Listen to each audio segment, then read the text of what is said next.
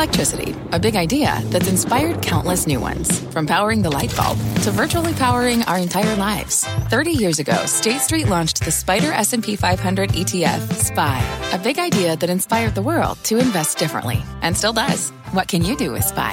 Before investing, consider the fund's investment objectives, risks, charges, and expenses. Visit ssga.com for a prospectus containing this and other information. Read it carefully before investing. SPY is subject to risks similar to those of stocks. All ETFs are subject to risk, including possible loss of principal. Alps Distributors, Inc. Distributor.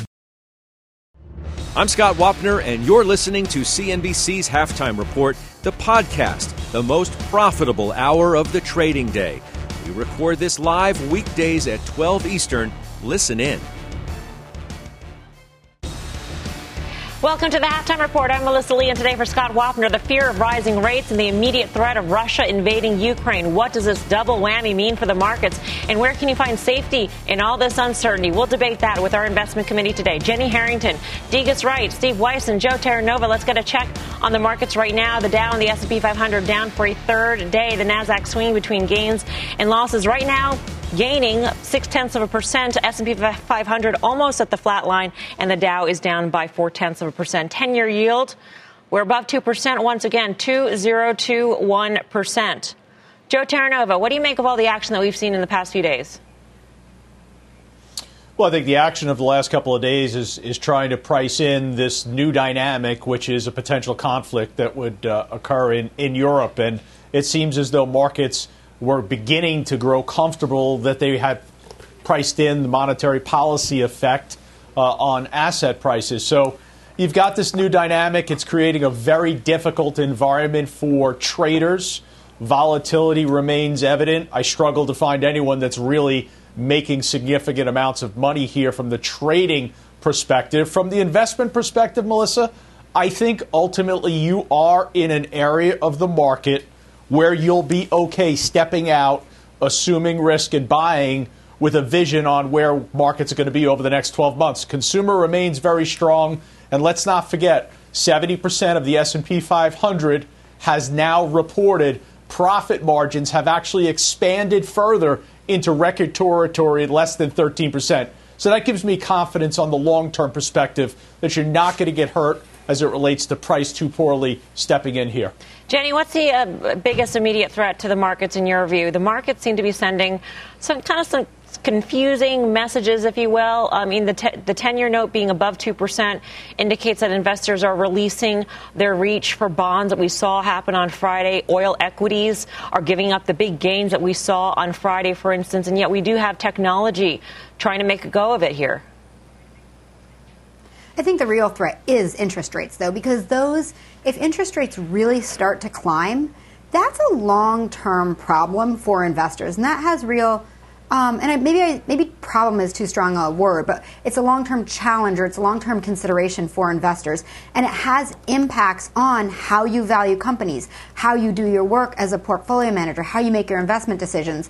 And they could sustain for like a year, 2 years, 3 years. Last week I was thinking about, when we saw the CPI number come out at 7.5%, I was thinking to myself, like, that didn't bother me that much, right? It could have been a little high, it could have been a little low. What we're seeing right now doesn't matter. But I think once we start to see what CPI really looks like, is it really going to sustain at 4%, 3.5%, 3%? Like, that's when it's really going to start to matter. And that's what I'm actually worrying about. And when we're making investment decisions, this is what's being factored in. What's going on with Russia and Ukraine is terrible from a global, geopolitical, humanities standpoint. But from a market perspective and from an investment perspective, that's not weighing into our decisions. Right now, that's short-term noise. That's what I wake up and say, ooh, futures are down. Oh, futures rallied. Why? Because there's that. But that's short-term. That's finite with respect to investment decision-making. The interest rates, that's where things start to get challenging.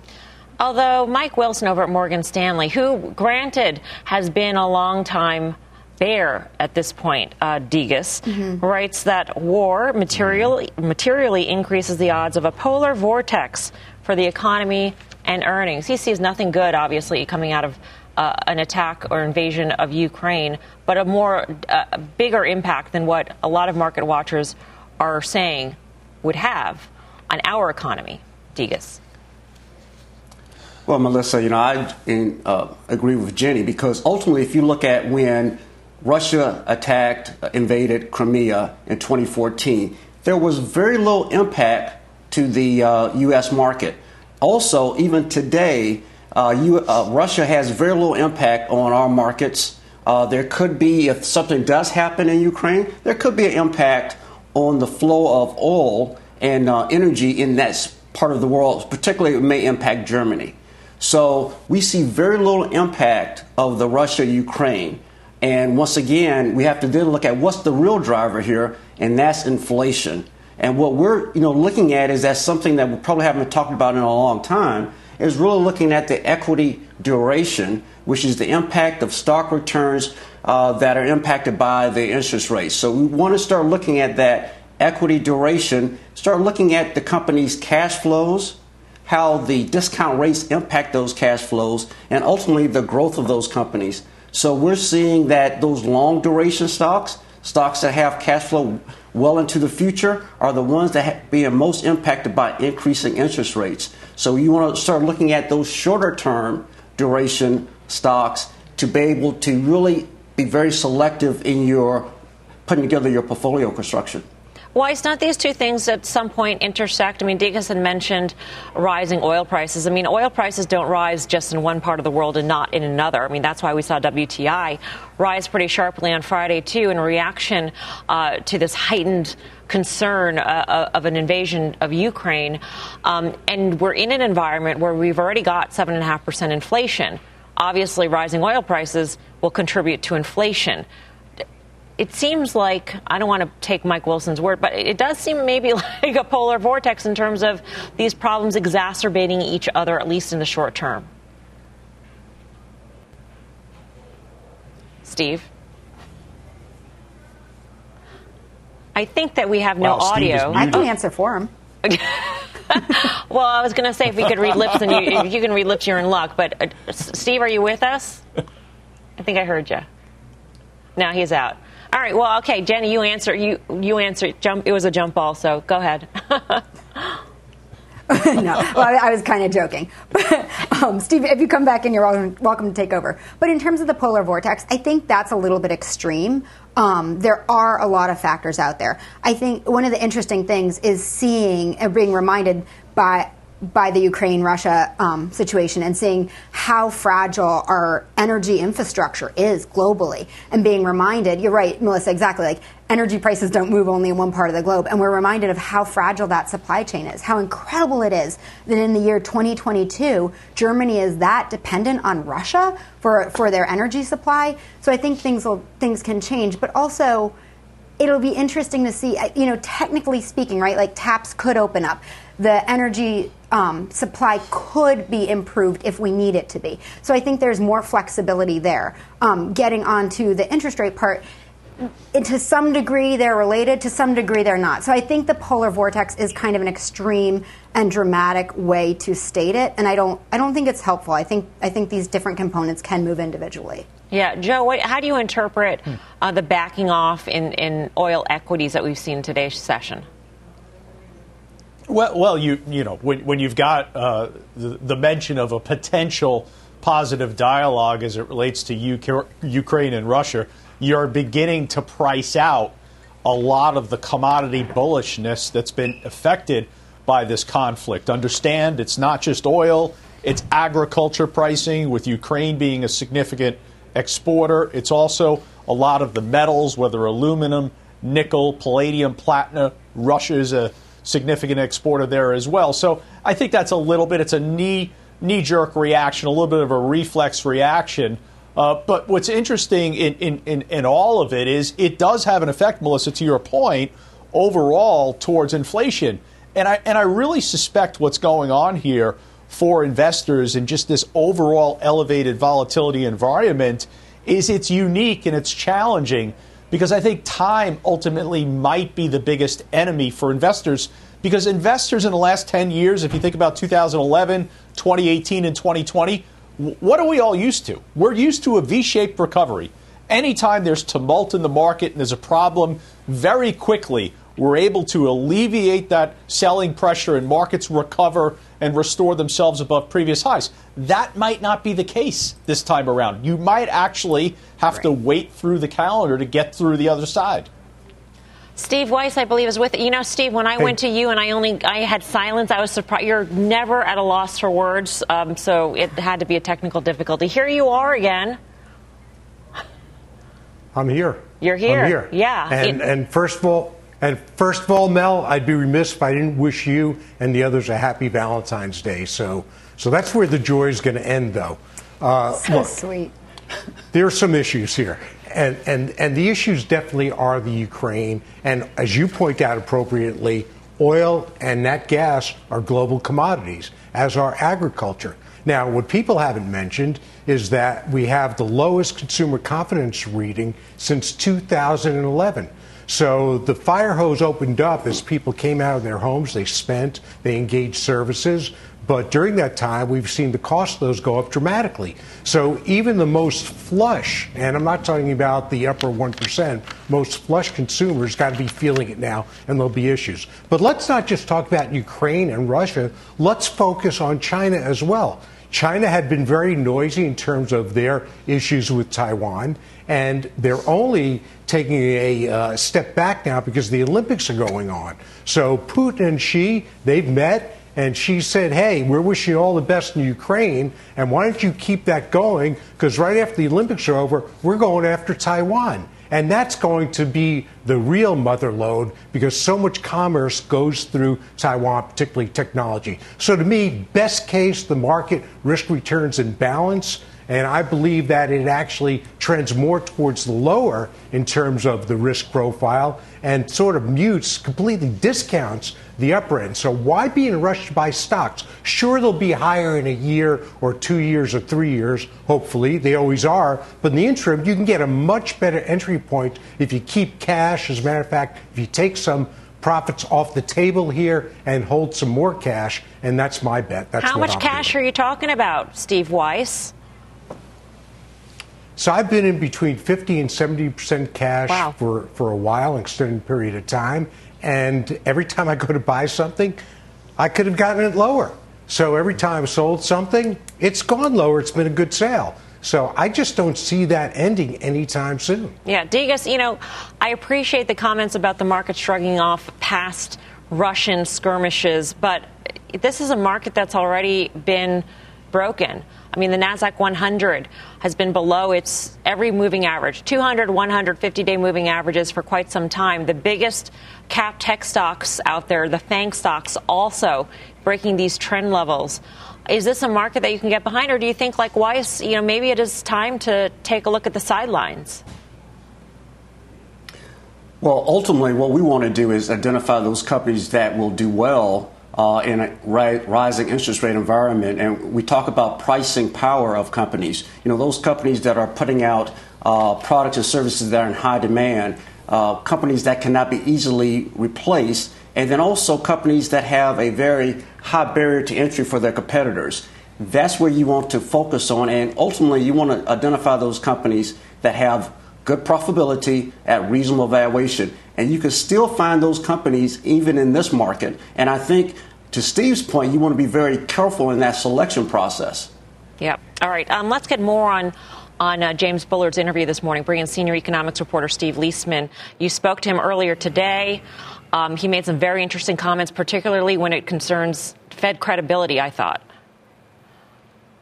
Yeah, exactly, Melissa. Bullard sticking to his guns for a pretty aggressive series of rate hikes in our CNBC interview this morning, arguing that 4 outsized inflation reports in a row show the Fed has an awful lot of work to do and ought to get going doing it. I do think we need to front load more of our planned removal of accommodation than we would have previously. We've been surprised to the upside on inflation. This is a lot of inflation in the U.S. economy, 7.5% on the headline CPI. These are numbers that Alan Greenspan never saw. They haven't occurred in 40 years. So our credibility is on the line here. Bullard agreeing with some of your panelists there, Melissa, saying the Ukraine invasion is not a big concern for the U.S. economy and supports using the balance sheet to steepen the curve if needed. And starting, by the way, the runoff in the second quarter earlier than some other colleagues. Wage inflation, he's concerned, could eventually boost consumer inflation down the road. And the unemployment rate, he says, could go below 3%. Now, that upbeat economic view right there shows there's another side to him when it comes to these rate hikes that markets may not appreciate. His belief is that these aggressive rate hikes won't be particularly painful to the economy. He called them, and I quote here, cheap, because they're already priced in and will impact an economy that he thinks is still going to grow above trend. And as I said, Melissa, still drive down that unemployment rate. Curious, Steve, if here other Fed speakers have commented about how they would impact an oil or energy spike because of a Russian-Ukraine skirmish, an invasion of Ukraine, and how that would factor into how they see the inflation numbers. No, they don't talk about it that way, Melissa. What they do talk about is geopolitical uncertainty, and that gives them pause to be quite so aggressive the way that Bullard would be, because they don't know the fallout from it ultimately, especially because, they're talking about kinds of sanctions that there's some concern might affect the overall global banking system, depending upon what the administration decides to do here. So they would be a little more cautious in terms of tightening in that regard. But you make an interesting and very valid point that in the face of higher oil prices, maybe the Fed ought to do more. Joe? Steve, why wouldn't the Fed take what the market expectation right now is, which is 50 basis points? Exactly. To me, that would almost signal a little bit of restoration in confidence that the Federal Reserve is clear in what their objective is, and clear in terms of kind of catching up and playing a little faster in this hurry-up offense. I'm just puzzled by why they wouldn't take the 50 basis points. So, Joe, are you and your trading friends willing to sign a piece of paper that says that if the Fed does 50, you will not freak out and otherwise drive the 10-year, 2-year spread down to zero? I think the concern here with the Fed is that some members of the Fed, of course, is that they brought the market along with it a very long way. There's 1% of tightening built into the 2-year, maybe even more, depending upon where it's at right now. Why mess with essentially, now, forget the inflation numbers, why mess with success when the Fed has made this pivot to being more hawkish? The market has done its bidding. Why take more here than you need to take? It's possible that 50 may be needed.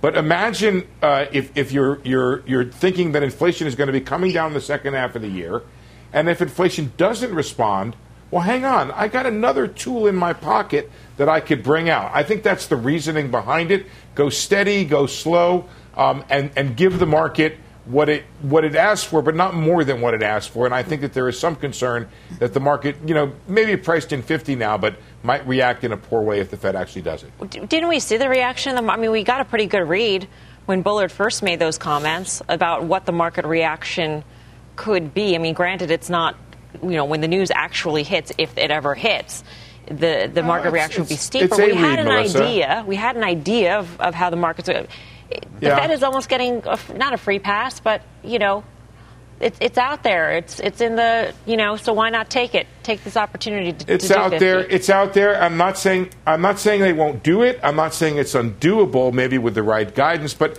I just would throw out questions to you, Melissa. If they did 50 now, what would you expect them to do the next month and the month after that? See, that was the Hatzius. That's the Hatzius argument. That you do 50, and then all of a sudden there's an expectation for 50 after that and 50 after that, and then what happens to the markets? Right. That seems like a strange thing to worry about. Joe is promising to be chill in that regard, so I guess Powell should just take Joe at his word that he's not going to hit the red button, which is the sell all button, if the Fed does 50, and the market will be chill. I don't know. If I was Powell, I might myself be a little more circumspect. I'll go to Mr. Cash here, Steve Weiss. I mean, would you go all cash if you knew that was in the pipe? Probably not, because it wouldn't be worth paying the taxes on the stocks I have. That'll ultimately rebound. but I wouldn't invest on the first 50 pop either in rates. But Steve, I've got a question for you. You know, a lot of the inflation has been driven by the supply chain, and the supply chain hasn't really loosened measurably, at least according to the freight companies that I talk to, as well as CEOs of companies that are dependent on the supply chain. So how much will an increase in rates, whether it's 25 or 50, actually help inflation at the same time you're dealing with the spikes in energy that will have nothing to do with rate increases in terms of tamping them down if war breaks out in Ukraine? And then again, if we've got China on the horizon with Taiwan, I mean, couldn't you potentially have a very, very ugly situation with rising rates and a slowing economy? Yeah, Steve, you're making a really interesting point. 50 basis points or even 100 basis points, as far as I can tell, is not going to unload a single ship that's out there. This supply chain problem is going to have to take care of itself in the way that it's going to take care of itself. And I don't think that higher Fed rates, just to be clear here, the reason for the Fed's pivot is because of its view here that the inflation problem is beyond the supply chain, that it is broader. I will point out, by the way, in case you guys missed it, that inflation expectations did come down in the New York Fed's survey of consumer expectations. That is one important gauge that we follow. And they came up pretty sharply on the 3-year horizon, by the way. Why that is, I don't know, but maybe the idea that the Fed is raising rates is starting to sink into the public here, or that they see interest rates are higher is maybe something that they're seeing. I think that's wishful thinking, but it's one explanation out there. You're right, and those are the reasons why there's a group of people. Look, Bullard is one guy, and the market has decided to trade on this one guy, and Bullard does not make any pretense that he's speaking for anybody but himself. He said specifically on our air this morning he wants to convince other people, but he sort of already says that not everybody is convinced. There is a group of people, we reported on them on Friday, who say, you know what, we should go slow and steady, hold back some in our arsenal here. And if we need to in the second half of the year and the supply chain is not working itself out, inflation's continue to accelerate, then the Federal Reserve can ratchet it up with a 50. But you guys have a point of view as well, which I don't think is wrong. Steve, nice to see you. Thank you. Steve Liesman. Pleasure. Well, for all the volatility, the S&P is sitting right about where it was 6 months ago. Mike Santoli is taking a closer look at whether this is just a routine transition phase or maybe the opening act of a more punishing payback. Mike. Yeah, Melissa. Well, I think everybody recognizes that over the last 6 weeks, we've been in this pullback. S&P down about 8%, but it has taken us back to last midsummer levels, really. First, we got up to 4,400 or so on the S&P 500, and it's actually had some real world effects here. So if your complaints about the market, if you had complaints last July or August were that, well, you know what, we're up a lot in a short period of time. The market had doubled in a little over, a year, 2 years. We basically were looking at pretty aggressive valuations. We were too concentrated in the mega cap techs. A lot of that has been moderated. The S&P price earnings multiple on a forward basis has gone from 22 down to about 19.5. That's a little bit of progress. We broadened out a little bit. And the question really, as we stress tested the market for higher yields, is whether, in fact, this is part of just a prolonged churning process. We have had, in advance of prior initial Fed tightenings in 1994 and 2015, these choppy periods when we have basically gone nowhere on a net basis in the index. In 94 is for a year. 2015, depending on how you measure, it's more like a year and a half. And even in 2018, you had point-to-point no real progress for quite a while. So I don't think that's unusual to be in that situation. The question is, where are we in this cycle? The Fed's now initiating rate hikes with the unemployment rate at 4%. Usually it's not that low when we get going. This has been a very unusual cycle in general, and that brings up the question of exactly how much they'd be able to achieve, whether equity markets have already traveled a little farther than normal by the time we're getting to this first rate hike. Seems like we would get out of this easy if the January 24th was the low for this phase, and then we go off to see new highs. But, this market surprised on the upside several times in the last couple of years, Melissa. Certainly has. Mike, thanks. Mike Santoli. Joe, what are your thoughts here? Well, it's exactly what I was saying at the top of the show. I think investors have become somewhat complacent with the nature of these V-shaped recoveries the market's experienced since the great financial crisis. To Mike's point, sometimes, ultimately, you are going to get a U-shaped recovery. The appearance is you're basically running on a treadmill and just in the same spot, exerting a tremendous amount of energy. And let's not forget, Melissa, it's a midterm election year. And generally, if you go back to 1962, you're going to get better performance from the midterm election to June 30th of the following year than you're going to get from January 1st of the midterm election year to the actual occurrence of the midterm election. So I think ultimately it might be about marking time and really becoming more of a market of stocks than looking at overall the stock market.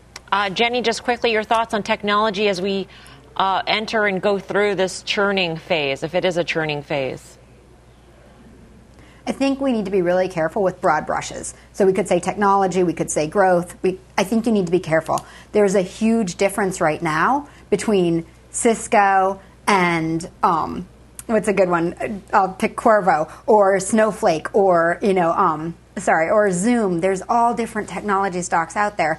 This is not a market where the rising tide raises all ships. And you have to do the work and you have to dig in there and you need to find companies that have logical valuations, that have earnings growth that's achievable and reasonable ahead, and have some degree of economic insensitivity ahead of it. So within tech, some stocks have that, some stocks don't. You can't just buy tech. Joe made a really, really good point about we're so used to V-shaped recoveries. We're so used to short time frames. This is different, right? We're in a different time frame now. We're in a different, buy the dip. You just can't do the playbook that worked for the last 5 years. I don't think it's what's going to work for the next 5 years. So you have to dig in and actually look at individual companies and know what you want to own there. All right. Well, the investment committee is making some moves. And, Joe, you just sold 2 positions, added to another. Tell us about it. Yeah, I didn't sell them. The machine sold them because I basically got stopped out, and that's what I do. It's discipline. It's risk management. Software maker Adobe, unfortunately, I was stopped out of that one. And another name that I've talked a lot on the show about, I've traded it actively, is AMD. So, unfortunately, Melissa, stopped out of both those positions. I am taking the funds that were generated from the sales, and I'm redeploying them into a position that recently I've talked a lot on the show about, and that's the IWM ETF. That's small caps. What are you buying there? You're basically buying banks. You're basically buying healthcare, and you're buying real estate companies there as well. So I want that kind of exposure. And I think the last point on that real quick is, what am I doing? I'm really stepping back from what's been an active trading period to thinking more in terms of ownership of small caps about the next 12 months, about investing. And I think that's the right mindset to have right now in this moment. Last couple of weeks was about trading. I think that's beginning to wane away. All right, coming up, trades in some of the day's biggest stock movers, including Moderna, which is the worst S&P stock today. Halftime's back in 2.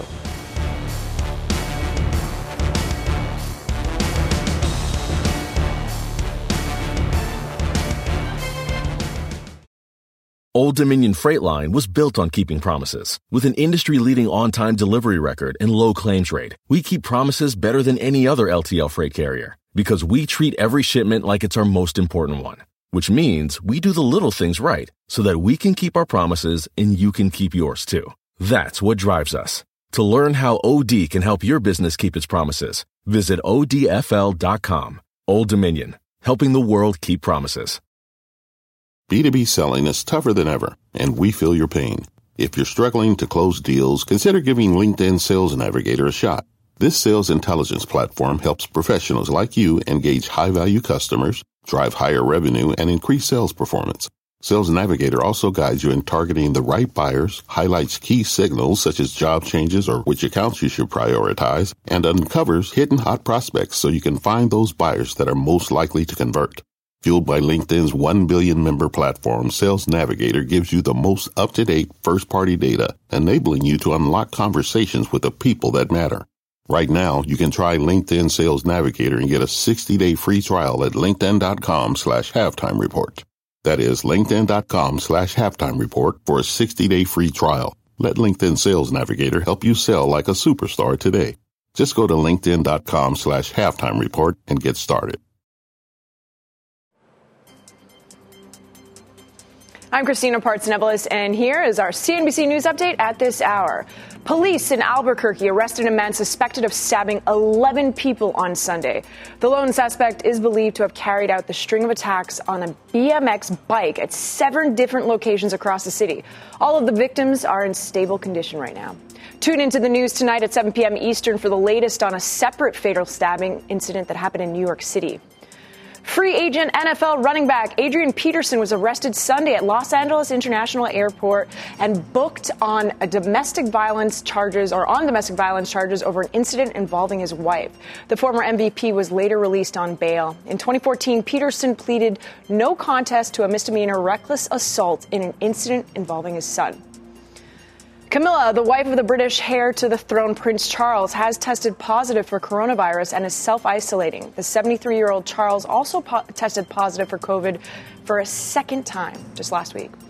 Ivan Reitman, the influential filmmaker behind Ghostbusters and Animal House, has died at 75 years old. Reitman's family says he died peacefully in his sleep at his home in California. Melissa, back over to you. All right. Thank you, Christina. Shares of Moderna tanking today. The other COVID vaccine makers also dropping. Meg Terrell joins us with more on this. Meg.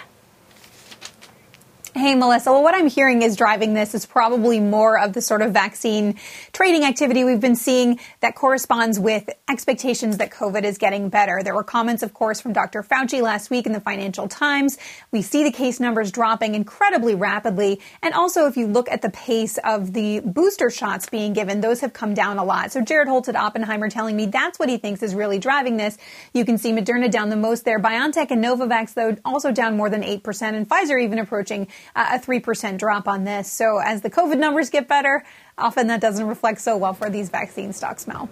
Moderna, though, does seem to have a much steeper drop than the rest, Meg. I noticed on Twitter there's a lot of chatter about some stock sales by Stefan Bancel, the CEO, and also about the fact that the Twitter account doesn't exist. What are you hearing about all these things, Meg? Yeah, so the stock sales from Moderna's management have been a story for the entire pandemic. I reached out to Bancel on both of these questions. He noted on the stock sales, they're all these 10b5-1 pre-planned sales, and he noted it's the same amount every week. So we went in, we checked. 23,000 shares are sold every week by Stefan Bancel, netting about $3 to $4 million per week, at least since the beginning of this year. And it's been pretty regular throughout the pandemic. So that's not something I'm hearing from folks like Jared Holtz really worried about in terms of the stock, since it's been happening for the last 2 years. Now, Bancel also confirmed he did delete his Twitter account. He noted he hasn't tweeted for 2 years, and he deleted all of his social media because he doesn't use it, guys. I'm sure he's got other things to do, Meg. Thank you. Meg Terrell, addressing this. You know, Steve Weiss, it's funny what Twitter gets itself wrapped up into, but this is one of these things. The bigger concern, I think, for investors is what Jared Holtz had mentioned. That is what happens to Moderna in a post-COVID world. Well, you know, that is the story. But right now in the COVID world, they sold over $18 billion worth of vaccines for this year, 2022. But those stocks have all come down for the same reasons. And in fact, I'm going to correct you a little bit. When you take a look at Novavax, that stock's down from 300. So it's not just Moderna. On Moderna, I continue to be hedged, which means that I'm short calls and I'm long puts, and that's been the case for months and months. Now, post-vaccine world, well, I still believe that it'll turn out to be the most valuable healthcare company out there because they've got a platform that's grown from just about 21 therapeutics and vaccines a year or so ago to over 40 now. And we've seen the promise on it. So I wouldn't say it's been completely de-risked. No biotech, no pharma company ever is, but the future's extremely bright. But like any other company like this in biotech, it's event-driven. When events aren't going to happen near term, then the shorts come in and the sellers get impatient because they don't know what they're doing, they don't know what they own, and they sell it. And as far as Stefan's insider selling, take a look at what he owns. He's going to have to live to be 150 to sell all his stock through a 10b-5. He still owns over 5 million shares, close to 6 directly, and indirectly owns more than 7 million shares. So he's still perhaps the largest shareholder in the company, and that's not going to change anytime soon. If he had open market sales of $1 billion here, $1 billion there, that'd be a different story. But that's not the case. It's prudent for him to pare down his exposure. Yep. Ahead on halftime, the ETFs to watch today, plus trades on the key earnings this week, plus all February. CNBC is celebrating Black History Month. Black History. Here's CNBC contributor Jason Snipe with what he believes we can all do to change the financial future for the Black community. The most important thing we can do to change the financial future for African Americans is to expose us. We need to be exposed to all the industries that are out here. Experience is our greatest teacher. We cannot be what we cannot see.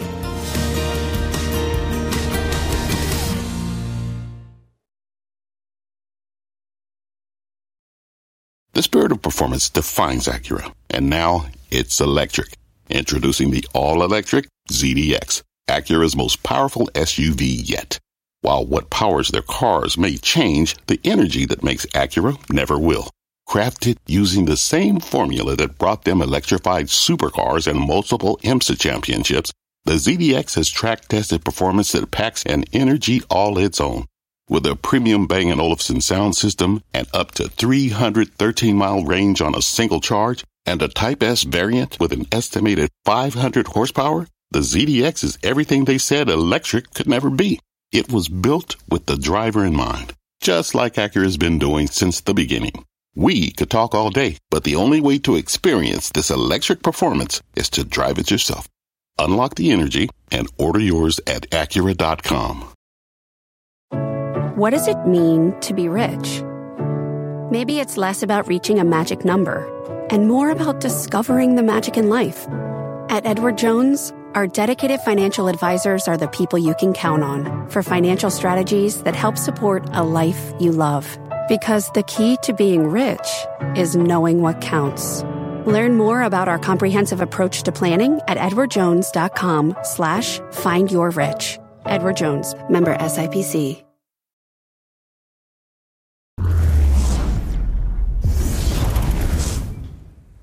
Welcome to the ETF Edge portion of the Halftime Report. I am Frank Holland.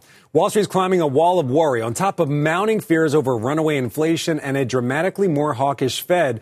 Plus, geopolitical tensions are adding a whole new layer of macro uncertainty to the mix for the global markets. In a flight to safety, gold prices shot up to their highest levels we've seen since just before Thanksgiving, while crude prices are hovering right around 7-year highs. Commodity ETFs suffered net redemptions back in 2021, but they've already racked up more than $6 billion in inflows this year. So how does this latest turmoil factor into the commodities equation? Joining us now is Tom Lydon, CEO of ETF Trends, along with John Davey, founder and CIO of Astoria Portfolio Advisors. Tom, I'm going to kick it off with you. ETFs are still on pace to hit over $700 billion in 2022. Pretty tough to top the record year we had back in 2021. But why do inflows into equity funds still continue unabated despite all the uncertainty out there? You're right, Frank. I mean, it's going to be tough to beat that $1 trillion that we saw last year. And even with hints of inflation that are getting stronger and stronger and a rise in interest rates in many cases that we're going to see over the course of this year, equities continue to be favorable for investors. We've seen net redemptions in fixed income ETFs, but surprisingly, we're seeing almost as many buyers in domestic equity ETFs as we're seeing in international ETFs. I think a lot of folks are looking at the valuation opportunities there, and rising rates aren't as affecting investors overseas as they are in the U.S. And you mentioned commodities. Yes, commodities have been on fire. Gold has actually been an underperformer compared to other commodities. When you look at food, agriculture, energy, housing, rates are increasing. We're seeing inflation across the board. It cost $17 to get a beer at the Super Bowl yesterday. It's not holding back at any time soon. Yeah, those are some first-class problems, though, buying a beer at the Super Bowl. John, over to you. How should investors cope with all this elevated risk? Well, I think you want to have commodities in your portfolio. I mean, commodities serve a couple of different attributes. A, they're a hedge against inflation. So S&P is down 7% year to date. Bonds are down about 3-4%. You see tickers like PDBC or BCI. These are broad-based commodity ETFs that are up 10, 11%. So they're a hedge against inflation. We know that. It's just that we hadn't had inflation in the last 10 years, so investors didn't really need to look at commodities. But that's starting to change. There's two other things that I think are very interesting that commodities provide in the portfolio.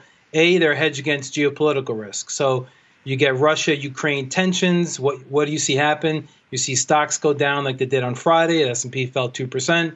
Today in Europe, European stocks were very weak. But what do you see? You see commodities like gold and oil rally, okay? So the wonky term is that they have positive skewness, right? So you have the ability to go up when you have geopolitical risk. Stocks have negative skewness. So you want to own those in a diversified portfolio. The last interesting thing is that commodities actually now giving you like a net positive carry to kind of own it. So the way the futures are rolling, you're actually getting paid to own commodities. And that's very different from the last 10 years. So I look at tickers like PDBC, BCI, COMB. These are all, broader based commodity ETFs. All right, John, we got to leave it there. We're going to have much more on the ETF flow down, where the money is actually going. That's coming up on ETF Edge. Plus, we're going to pick up inflation story reopening and picking up steam. And Tom and John, they're going to be joined by Wendy Wong from New York Life Investments to talk about a different flavor of ESG, healthy heart investing. That's all ahead at 1 p.m. Eastern on etfedge.cnbc.com. And Halftime is back right after this.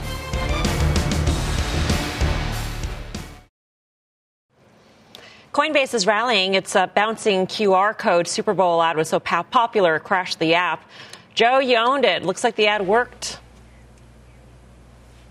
20 million hits, I think, in 1 minute. The reasoning behind owning it really was not fundamental. It was more of a technical trade. Got a nice bounce in crypto assets so far month to date. They're up about 10%. So this is more a second derivative trade. Last Monday, I offered to the viewers a potential trade where you basically were entering right here where the stock price is. Relatively low risk stop down below at 187.25. That would be your out, where you ultimately would be wrong. I think they're going to report earnings here coming up at the end of the month. So I did the trade along with the viewers. I'm still in the trade right now, following along. And we'll see where earnings takes us, and hopefully the machine doesn't stop me out. All right. Big week of earnings here on deck, with Cisco Systems set to report on Wednesday. Also, the Wall Street Journal reporting the company is offering more than $20 billion for Splunk. Jenny, would you like this deal, and what are you listening for out of the report?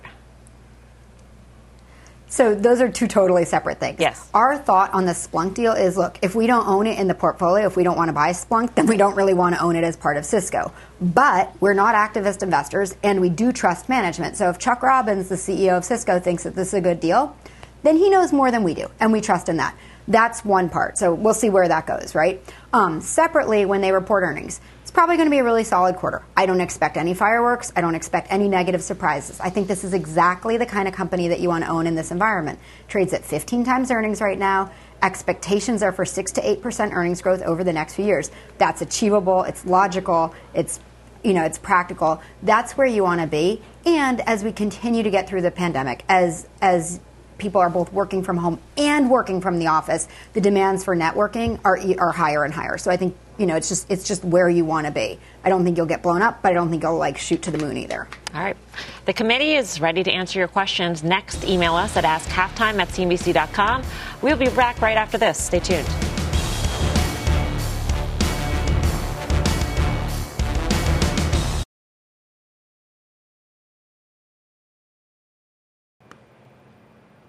The investment committee is answering your questions. Mark in Virginia wants some long-term dividend stock picks.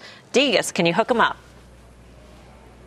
Yes, Cheniere Energy Partners. It has a dividend yield of approximately 6%, and it's focused on natural gas. This is a much cleaner burning fuel. It's in demand in Europe and Asia, and the growth is really going to come from Asia. So this is a company long-term. It's hedged its price, so it's a very good company you can hold long-term. Jenny, what do you say?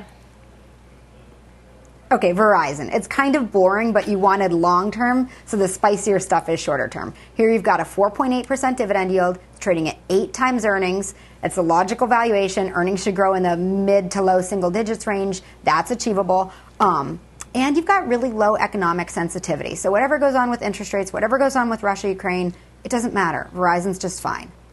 Joseph, what's your favorite? AbbVie, dividend yield of a little bit less than 4%. The dividend growth over the last 3 years has been 10%, a very low beta relative to the S&P at 0.82.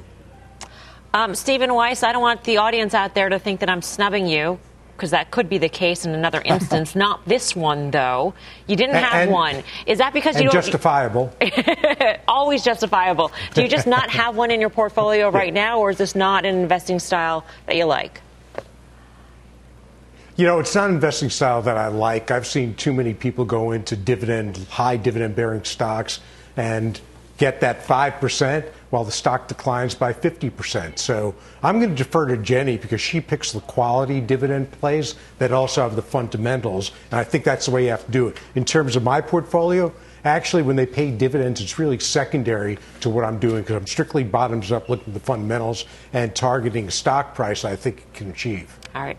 Final trade still ahead on the Halftime Report. Back in 2. Missed the show? Don't sweat it.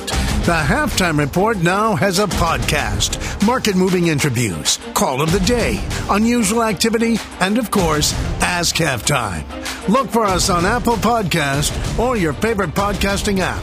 Follow the Halftime Podcast.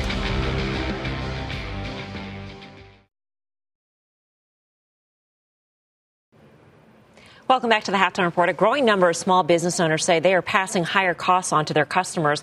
The latest CNBC SurveyMonkey Small Business Survey finds 47% of small business owners are raising prices, up 8 points from the fourth quarter.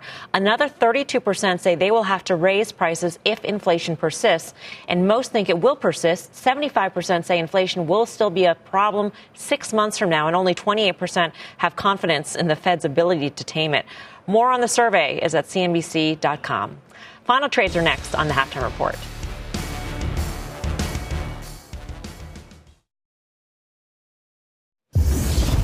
Time to hit a couple of street calls. Jenny, Disney added to Bank of America's US 1 list, had a buy rating and a $191 price target on this stock. What do you think? We think they're right in line. So when we bought this, not last summer, but the summer before, our theory was that parks would rebound really strongly. International tourists would come back, tourism would come back, and eventually Disney would get to about $10 of earnings. You put a 20 times multiple on it. We thought it would be a $200 stock. So it's neat to see that they're right in line with that thinking. I don't know how long it takes. Obviously, it's slower than we expected, but it's definitely heading in the right direction. Parks killed it this quarter. It was awesome. Texan, meantime, getting a downgrade to a market perform from outperform over at Raymond James. Degas? I don't agree. The Texas Instruments has a very diverse chip maker. It goes everything from industrials to Internet of Everything to automobiles. We feel that this company has very good profitability, good valuation at these levels, and growth going forward. So we don't agree with that call. All right, final trade time. Joe Terranova, kick it off. I'm going to stay with the Tesla of farming, and that's John Deere. They're reporting earnings this week. Autonomous tractors, Melissa, they're coming. Get yourself one. If I had land. Stephen Weiss. Volkswagen, every time it hits the 27 level, the stock bounces. They may have the big announcement on separating Porsche from Volkswagen towards the end of March when they give their annual update. Degas. General Mills, we like it because of strong demand for breakfast cereals, bacon products, and pet food. Jenny.